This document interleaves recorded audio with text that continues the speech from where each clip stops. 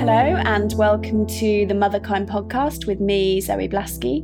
I'm really excited about today's episode. It's with Chloe Brotheridge. If you don't know Chloe, she's a hypnotherapist, anxiety expert and author of The Anxiety Solution, which was released earlier this year. And it's fast becoming the go-to book for anyone struggling with anxiety. And I think that's because it's both a brilliantly practical and insightful book. So if you'd like some support with anxiety or anxious feelings, I'd really recommend you get a copy. I hear so many mums struggling with this, and I've definitely had my own issues with it. So it was such a pleasure chatting to Chloe about all things anxiety related. We discussed her own journey with anxiety. Some people are much more able to kind of pinpoint what their emotions are, what's going on with them. I wasn't like that. I needed a therapist basically to help me talk about my feelings.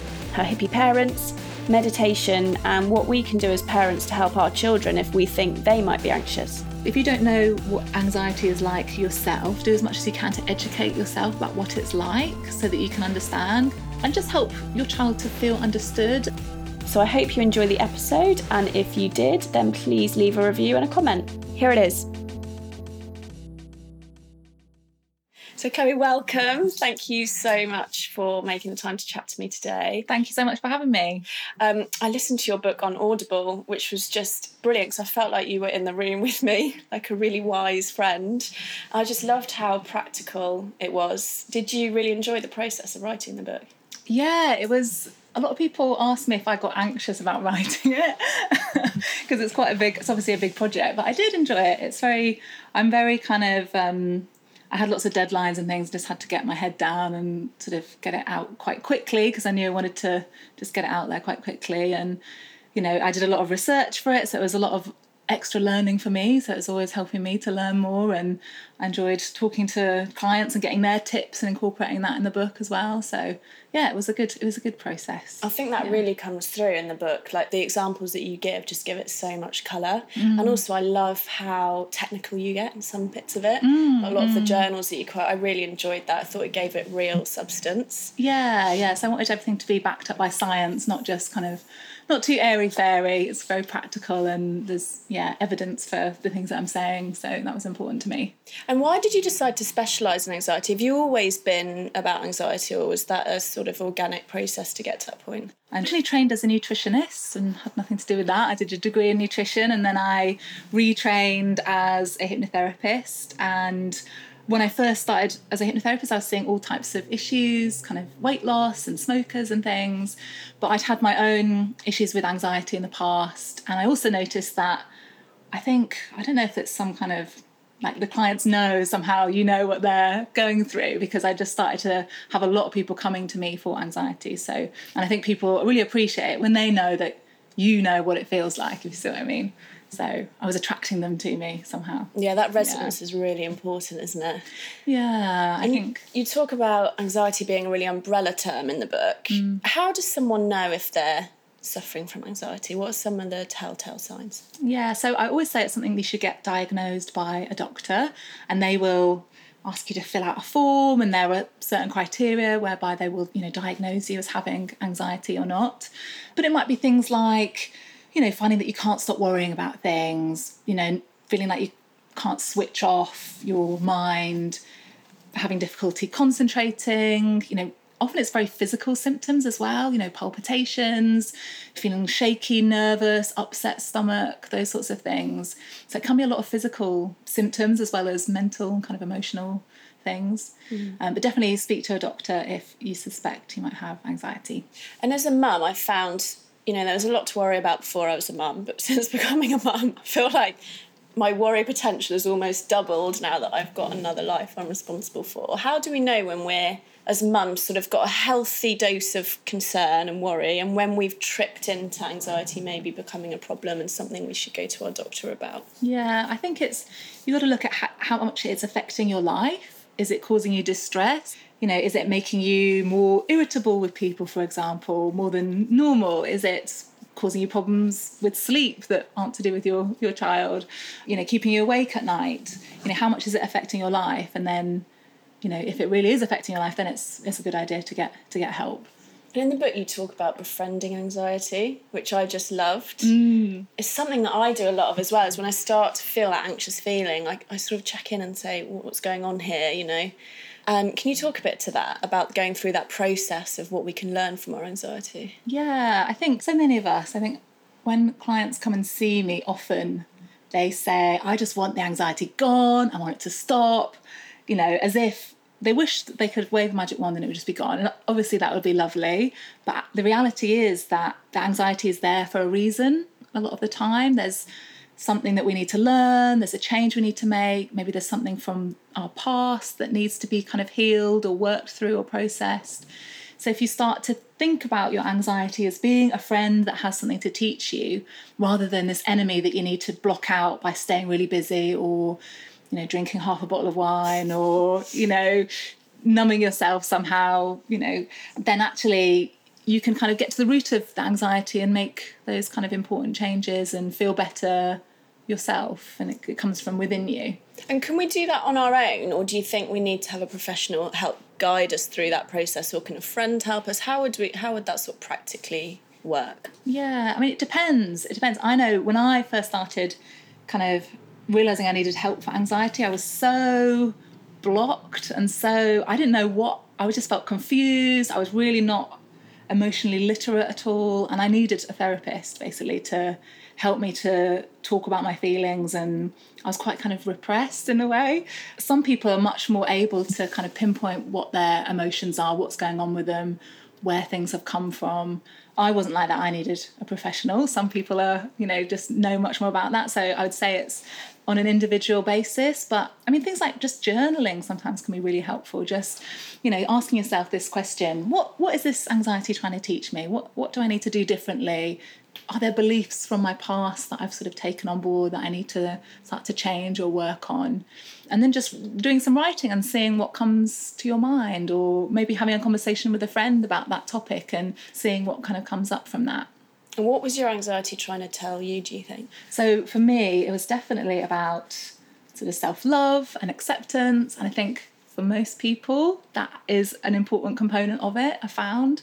You know, if you don't feel good enough, if you don't feel good about yourself, if you're constantly beating yourself up, then that's going to create a lot of anxiety. You're going to put a lot of pressure on yourself.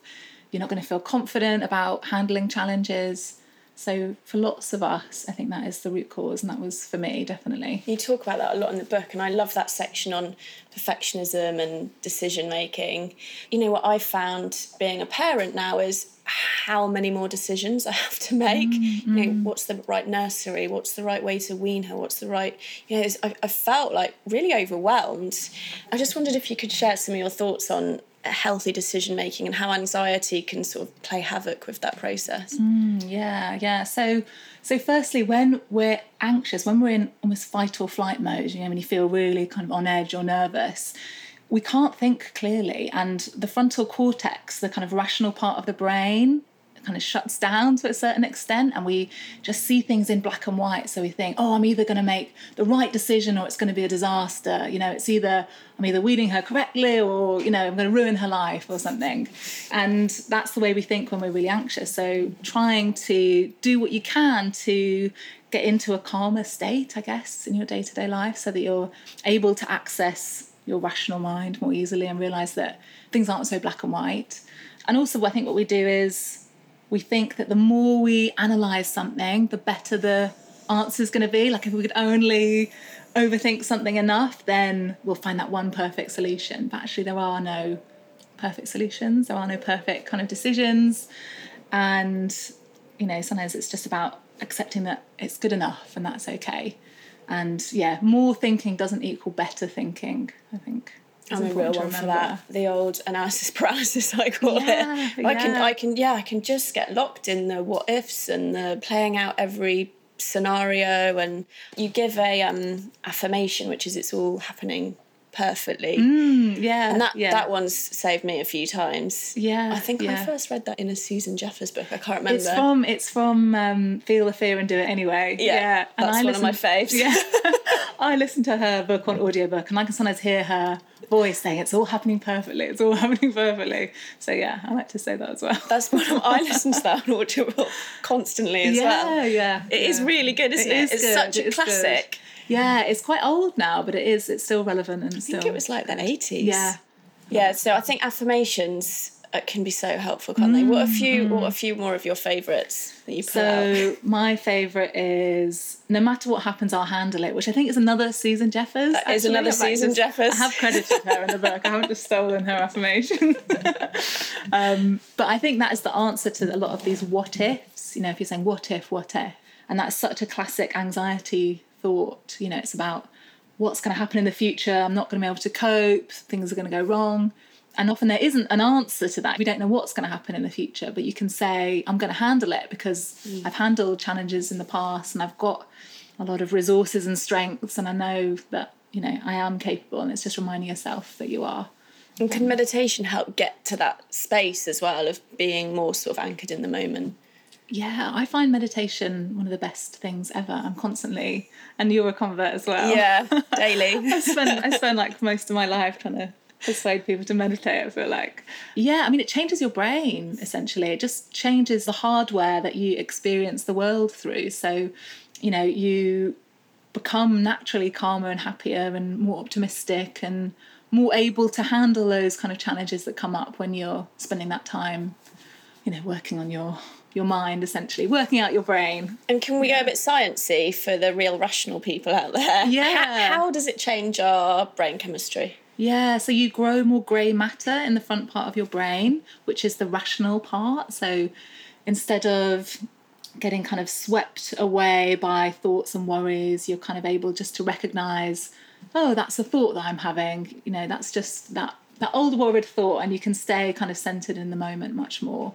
Other studies have found, there's been studies into transcendental meditation, which shows that the two sides of your brain start to communicate better with each other.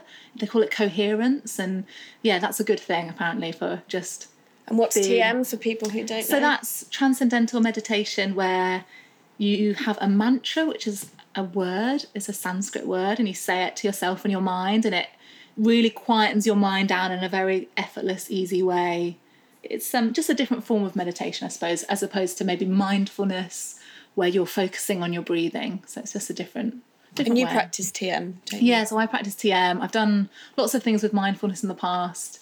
I decided that TM was the one that I was going to commit to. But everyone's different. People's brains are different, and different types of meditation for different people, I think. And do you think, I mean, it's a big, it feels like a big movement at the moment, doesn't it? Mindfulness and meditation. Do you think people are getting more and more into it, or are you still hearing and seeing lots of resistance? And why do you think that is? I think definitely people are getting more into it, and it's become less of this kind of airy-fairy thing that you know, it's only for monks to do or something. But I think there's a lot of resistance. I think there's time, people think they can't switch their brains off, people who can't stay still, you know. I think there's lots of, not excuses, but kind of reasons that people feel that they can't do it, barriers that get in the way. Yeah, time is a big one. Yeah, especially for mums. Yeah. And I found, like, before I had Jessie, I found it, to be honest, like quite easy to fit, you know, 10 minutes in the morning, 10 minutes in the evening. Now it's really hard. I have to really make it priority. Yeah. But I think because I notice it so much on the days that I don't meditate, I basically go back into my sort of crazy overthinking, controlling mind. So I know I just have to do it. I've worked it out. But I think that's what I hear when I chat to my, you know, mum mates about it, people I might be working with, is just I can't work out when to fit it in, given, you know, already really full day with childcare. Have you got any tips of how you can fit it into your day, or any other tools that we can use? This show is sponsored by BetterHelp. We all carry around different stressors, big and small. When we keep them bottled up, it can start to affect us negatively. And therapy is a space to get things off your chest and to figure out how to work through whatever is weighing you down. Therapy is just an incredible, safe, non-judgmental space. I absolutely love it. So if you're thinking of starting therapy, give BetterHelp a try. It's entirely online. It's designed to be convenient, flexible and suited to your schedule, which I think as busy mums is what we all need. Just fill out a brief questionnaire to get matched with a licensed therapist, and you can switch therapists anytime for no additional charge. So get it off your chest with BetterHelp. Visit betterhelp.com/motherkind today and get 10% off your first month. That's BetterHelp, HELP.com/motherkind. Yeah, I mean, I think you're right about the priorities thing. And when you notice, I think if you really knew that it was going to help you, if you really knew this is going to make such a difference to my day and you had experienced that, then you can make that your priority and be like, right, I'm going to make this the most important thing. And I think it is about remembering that as a mum, your mental well-being, your well-being is incredibly important. And when you take care of yourself, that's going to have positive effects on your whole family. So trying to make that the priority. But even, incorporating mindfulness into other parts of your life. So when you're eating your food, really focusing on your food and taking the time to step away from the TV and just taste your food and eat mindfully and slowly. Or if you're walking, maybe not having the radio in your ears and kind of absorbing yourself in your surroundings and noticing the feeling of moving and the air on your skin. And treating those times as a time to be mindful and almost to have a walking meditation or something. Yeah, walking with the buggy's quite easy to do. I mean, I walk with the buggy most days, and I do try, when I remember, I do try and do, a section of that mindfully. Obviously, I can't do the whole thing. It's too difficult. But I can do sort of, 5 minutes. I'm just going to try and do this really mindfully and be anchored in the now and what's going on around me. It does make such a big difference. Yeah. And your parents meditated a lot, didn't they? Yeah, my parents are hippies. So they was trying to get me to meditate from a young age, and I was like, no. I've found alcohol, and that is much more fun than meditating, and it serves a purpose for helping me to feel less anxious. Well, it did in a very short-term way, and obviously not long-term, and it wasn't very effective. But so it took me a while to realise that maybe they had a point and maybe they were onto something. So what does someone do if they recognise signs of anxiety in their child? What would you say to them? Yeah. So I think do as much as you can. If you don't know what anxiety is like yourself, do as much as you can to educate yourself about what it's like so that you can understand. Because I think people feeling understood is really important. And so read blogs, have a look at, I think the Mind website is really good and it has lots of blogs on there and information, and just help your child to feel understood. And I think it's a balance between kind of trying to encourage them if they're afraid to do things, if they're anxious, if they're anxious about going to, a party or something. It's a balance between, not forcing them, but gently encouraging them to try to do the things that maybe they're sort of nervous about. But not forcing, because that can, make things worse. So it's that balance of gently encouraging them to try to do things. And you talk about it in the book, you mention a few different parenting styles that can, not be fully responsible, but maybe can sort of edge people towards anxiety, such as, helicopter or controlling. Is there anything that we can do as parents to help prevent anxiety in our children, or maybe build more resilience around it? So one of the things that can be helpful is risky play. That's the word I'm looking for. Risky play. So they found that children who are kind of overprotected and kind of kept too safe end up not trusting themselves, being overly cautious. Because if you don't learn that it's okay to kind of fail, or it's okay to skin your knee, and you're okay sort of thing, then you don't necessarily develop that resilience and that confidence that you can handle those sorts of things. So sometimes it's about, letting your child climb that tree or go on that skateboard, and, not crazy risks, but small risks here and there. And they grow confidence and resilience through learning that that's okay to do that. It makes sense, doesn't it? Because as adults, some of the greatest things that I've learned are from totally screwing things up. Yeah. So it applies the same. But what I've noticed with Jessie, and she's 19 months now, is that when I'm feeling really good and connected and calm, I'm much more able to sort of let her have more of that freedom. When I'm feeling, maybe I've missed my meditation or whatever's happened, and I'm feeling a bit more anxious, I think I transfer that onto her. That's so interesting, yeah. Is that something that you've sort of seen? Do you work with many mums? Yeah, I do. I find that, I think you're right about when you become a mum, maybe fears that had been smaller in the past suddenly become greater because you're sort of more hyper aware. So I do. And I think if you are anxious in front of your children, of course they're going to maybe pick up on some of those things, and obviously you just got to do your best, and you can't control that completely, but we definitely do learn things from our parents. I'm pretty sure I learned kind of some cautiousness and kind of worrying habits from my mum, and she probably learned it from her mum and things, and you just got to do your best. And I'm always saying to mums to take care of themselves, and that is going to, as you've said, have a positive effect on your children. That's the best thing you can do. And if we're feeling anxious around our children or any other sort of unhelpful thinking that may be happening, are we best to share that with our children? Say, I'm feeling a bit anxious, or actually, will that normalise it, or is it better to just, take that away from that relationship and maybe share that with a partner or a friend? Yeah, I think it's good to be honest about things and not necessarily kind of suppress things. I suppose it depends where that's coming from. If you I think it does help to explain if you're being a certain way, this is why mummy's feeling this way, and explaining that. But always, I think, talking to friends, and especially maybe friends who understand, who've gone through similar things, I think that's really important, and people can be a support to each other, and just having that, because anxiety can be so isolating. I think you often can feel as if you're the only one that feels that way, or if you keep your thoughts to yourself, they can get quite scary and they can start to spiral. So I'd say speaking to someone, whether it is a friend or a therapist or something, is really important. And I read in the book that women are twice as likely to suffer anxiety as men. That really shocked me. Right, yeah. Why is that? Yeah, so there's a few reasons. So our brains are slightly different to men's. Our amygdalas are more reactive. So the amygdala is the part of the brain that's creating the fight or flight response. So biologically, we're slightly more wired to be anxious. There are other reasons as well, things like women being more likely to be overprotected, so you don't necessarily learn that sense of kind of confidence that maybe little boys are kind of encouraged to develop. We're more likely to ruminate as well.